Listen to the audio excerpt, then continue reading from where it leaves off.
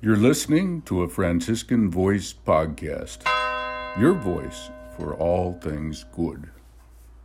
Ave Maria. My name is Brother Solanus Mary from the Wexford Friary. Tonight we will recount the life of an Irish-American Capuchin priest. I first heard of Friar Solanus Casey in 1997. One particular evening in my parish in Dublin, we had a visit from a Capuchin priest to promote the Divine Mercy, as I recall.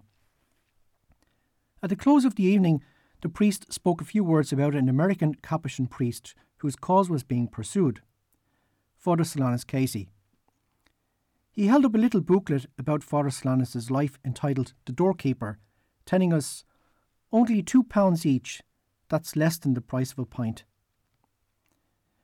By the way, the priest speaking in my parish was Father Leo, a Cork Capuchin priest. Father Leo spent many years in Carlow and is well known to many of you in Wexford. Much of his apostolate is dedicated to the promotion of Father Solanus Casey's cause. With a surname like Casey, listeners will not be surprised to hear that Father Solanus' people were Irish. In fact, both of his parents were born in Ireland. His father, Bernard, hailed from Castleblaney in County Monaghan, and his mother, Ellen, came from Camlock, County Armagh. Like many Irish people in the wake of the famine, Bernard and Ellen had emigrated to America whilst still young. In America, Bernard and Ellen met, married, and eventually settled down to farm in Prescott, Wisconsin.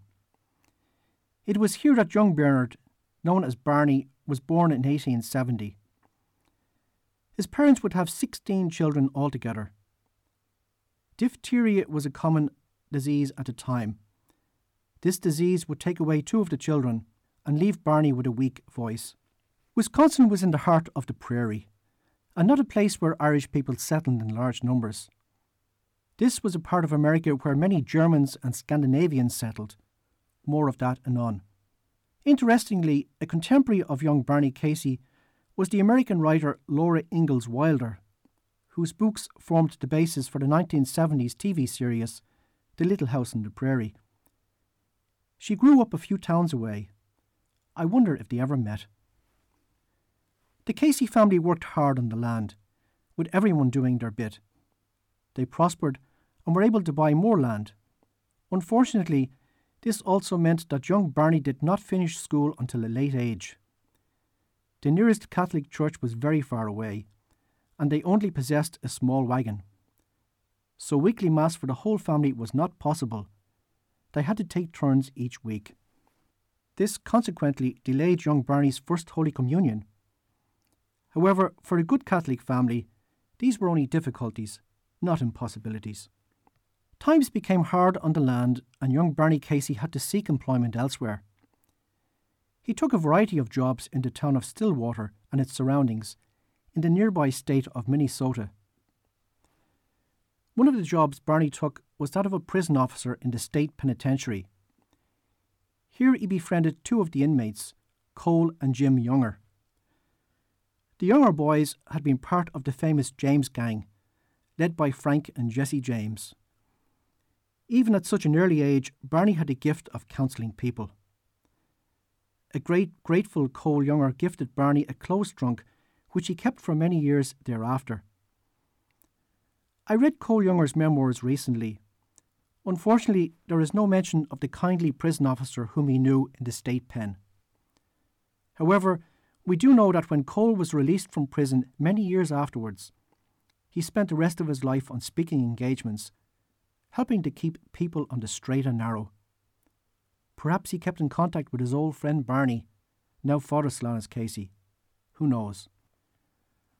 Barney moved on to a job as a tram driver. In fact, he was one of the first tram drivers in that part of America. Sometime earlier, he had met with a neighbouring girl, Rebecca Tobin. He now had a steady job, and so he proposed marriage to her. However, her family objected and sent her off to boarding school. He never saw Rebecca again. Barney was always a man of prayer and had a deep love for the Blessed Virgin Mary. What would he do with the rest of his life, he thought. In one of his early jobs, he had a close encounter with death. It's been over 20 years since I heard his story, but as I recall, he almost drowned after he dived into a river to try and save the life of a fellow worker. Barney always believed it was Our Lady who saved his life, as he was wearing her brown scapular. It was whilst working as a tram driver that Barney had an experience that was to change him completely, taking his life on a different path, the path to the priesthood. One day the tram line was blocked by a crowd. On closer inspection, the crowd was around a drunken man with a bloodied knife in his hand. On the ground lay a woman, bleeding from a wound. Sometimes it takes an experience like this to spur us onto the path God has chosen for us, and that was the case with Barney. He had been thinking about the priesthood, and he went at once to see the local parish priest for advice. Barney now had his heart set on the priesthood, and he departed to the St. Francis de Sales Diocesan Seminary in Milwaukee. It was 1895. Unfortunately, German was the language of the seminary, and Barney did not have a gift for languages. It did not work out, and the following summer he returned home. What did God want him to do with his life, he thought. Barney still felt called to serve God. He was counselled by priests to try the Capuchin Franciscan order. Barney was reluctant to do so for two reasons. Firstly, the Capuchins in that part of America were a German-speaking province, and he had had enough of the German language in the seminary. Secondly, the Capuchins, by custom, wore a long beard, and that did not appeal to him either. Barney was counselled to apply to the Capuchins anyway. He was accepted. To convince himself of God's will, he made a novena to the Immaculate Conception in preparation for the 8th of December. He also made a private vow of chastity. As he knelt in prayer after making the vow, he became aware of Our Lady's presence. He distinctly heard a voice telling him, "Go to Detroit." The Capuchin novitiate was in that particular city, so it was clear to him that Our Lady was telling him to join the Capuchins. On Christmas Eve of that same year, 1896, Barney, taking Cole Younger's trunk, entered the Capuchin monastery of St. Bonaventure in Detroit, Michigan. Barney was permitted a few weeks to pray before entering the novitiate.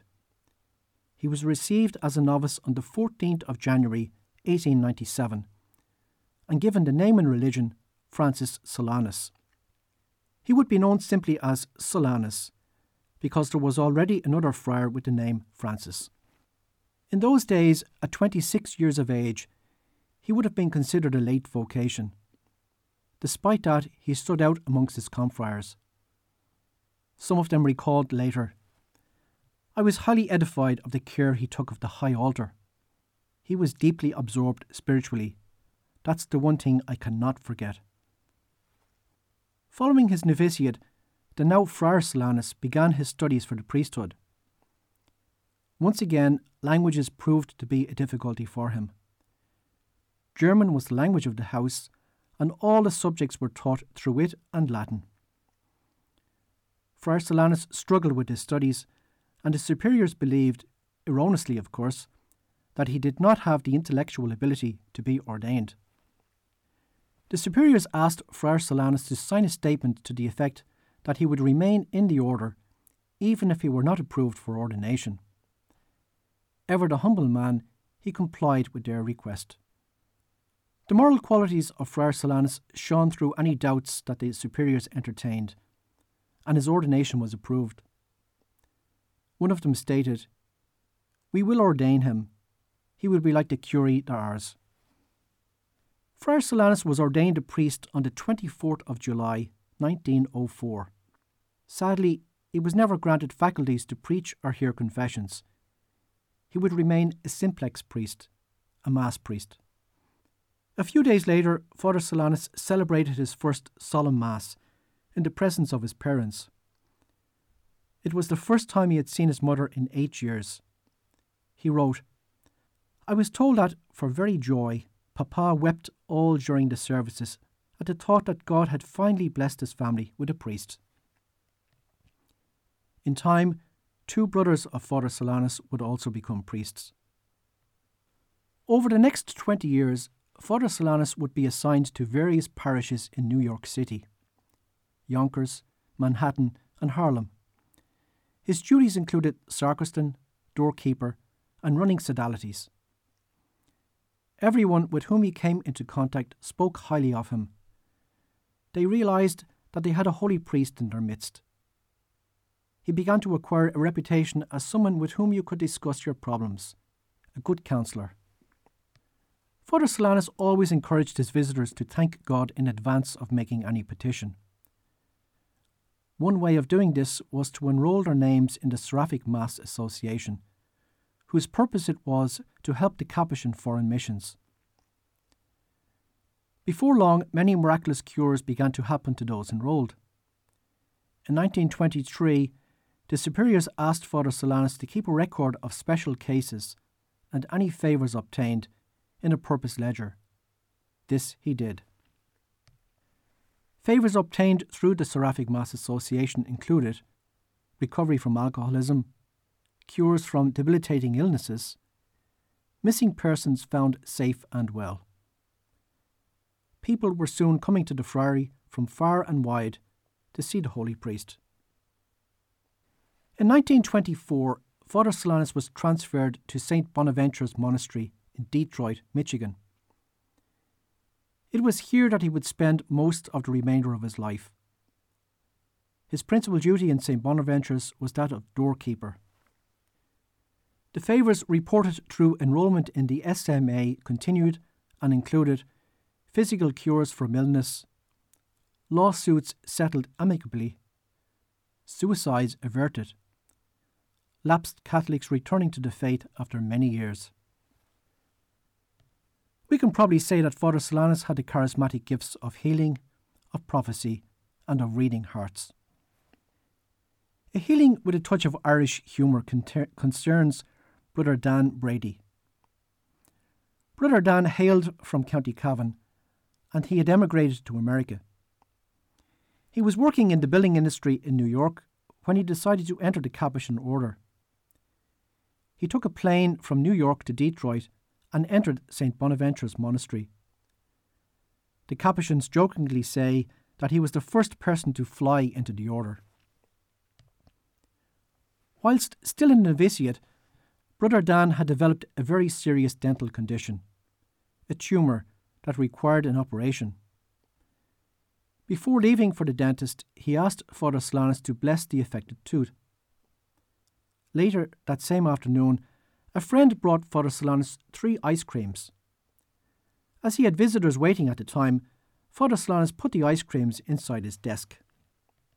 Later that evening, after all the visitors had left, Father Solanus was in the office with another friar. Suddenly, Brother Dan burst into the office shouting, "Father Solanus, you worked a miracle. When the dentist examined me, the tumour was gone." "Thanks be to God," said Father Solanus. "That calls for a celebration."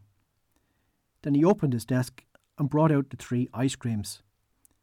It was the middle of summer and they had not melted. In another case, a professed friar, suffering physical pain, had asked Father Solanus to cure him of the pain. Father Solanus refused, saying, "Capuchins are meant to suffer." There is a distinction to be made here. In the case of Brother Dan, he was still only a novice, and so his vocation was at stake. If he became unwell, he could have been dismissed from the novitiate. Not so with the professed friar. Not all of Father Solanus' visitors who suffered from a grave illness recovered, but all were granted the grace of a happy death. One very sick little girl was brought in to see Father Solanus by her parents, who asked prayers for her recovery. He listened quietly and then gently said to them, "You know, the dear Lord wants little angels for saints too." And so he kindly disposed them to peacefully accept the child's approaching death. Some favours granted were unusual, like this one. Following a slump in the car industry, car workers in Detroit were put on short time, causing financial hardship for many. One company, Chevrolet, began bankruptcy proceedings. A distraught employee went to Father Solanus and asked him to enroll the company in the Seraphic Mass Association. A couple of days later, an overjoyed employee returned to Father Solanus, telling him that the company had just received a huge order and employees were now back on overtime. Father Solanus said enrolment in the SMA had saved Chevrolet from bankruptcy. In 1929, the Great Depression struck, and the number of those suffering financial hardship swelled. The Capuchin soup kitchen had to be expanded to cope with the increased number of poor. Father Solanus was always willing to give a helping hand. He had many well-off friends, Catholic and non-Catholic alike, who were only too glad to become generous benefactors of the soup kitchen. Somehow, miraculously, there was always enough food to supply the poor. The people who came to Father Solanus for counsel were a cross-section of America. Catholic and non-Catholic, rich and poor, politicians, prelates, the downtrodden, even communists. Brother André of Montreal, now Saint André, is known to have travelled down from Canada to visit him. A saintly brother meets a saintly priest. Nobody was too great or too small in the eyes of Father Solanus. Once the doorbell rang, he would leave everything, even his beloved game of billiards, and run to attend his visitor. Father Solanus never enjoyed the best of health. His superiors now worried about the strain on him brought about by so many visitors. In 1945, Father Solanus was transferred to New York City again, this time to Brooklyn. Crowds of visitors soon began to swell in New York too, and after 1 year, Father Solanus was transferred to more quiet, rural surroundings, the Novitiate House in Huntington, Indiana. The superiors thought that the remoteness of this location would deter visitors, but they proved to be mistaken. Soon word of Father Solanus' whereabouts began to spread abroad, and before long busloads of visitors began to arrive at the friary. Father Solanus was now in his late 70s. It's worthwhile pausing for a moment to see what he had lived through. When he was a young boy, the Indian Wars were still raging. He heard about the outlaws in the Wild West. He lived through 2 world wars. He witnessed the birth of the telephone, radio, cinema, and now television. Post-war America was a very different society from the pre-war one. The atomic age had arrived, and the Korean War was just around the corner. The Cold War was beginning, and the communist threat was very real, even in America. Father Solanus recognised the signs of the times and warned about the dangers of atheism and materialism. Father Solanus' health was deteriorating. More advanced hospital care could be had in Detroit, and in 1956 he was transferred back to St. Bonaventure's Monastery. Father Solanus was diagnosed with a serious and painful skin disease. He became weaker and weaker. On the 30th of July, 1957, the provincial visited him. Father Solanus confided to him, "I looked on my whole life as giving, and I want to give until there is nothing left of me to give. So I prayed that, when I come to die, I might be perfectly conscious, so that with a deliberate act I can give my last breath to God." The very next morning, the nurse tending Father Solanus heard him whispering. Suddenly he sat up, stretched out his arms, and in a clear voice said, "I give my soul to Jesus Christ." Then he lay back on his pillow, dead. As he had told his provincial, he gave his last breath to God. It was 11 o'clock on the 31st of July, 1957, the 53rd anniversary of his first Mass, to the very hour and day. His remains lay in state for 2 days, such were the crowds. The Requiem Mass was celebrated by his brother, Monsignor Edward Casey. On the 18th of November 2017 in Detroit, Father Solanus Casey was beatified by Angelo Cardinal Amato. I do hope that you have enjoyed listening to the programme tonight. So until the next time, this is Brother Solanus Mary saying thank you for listening and Ave Maria. Be sure to subscribe to our podcast and follow us on our website to discover other episodes at franciscanvoice.org.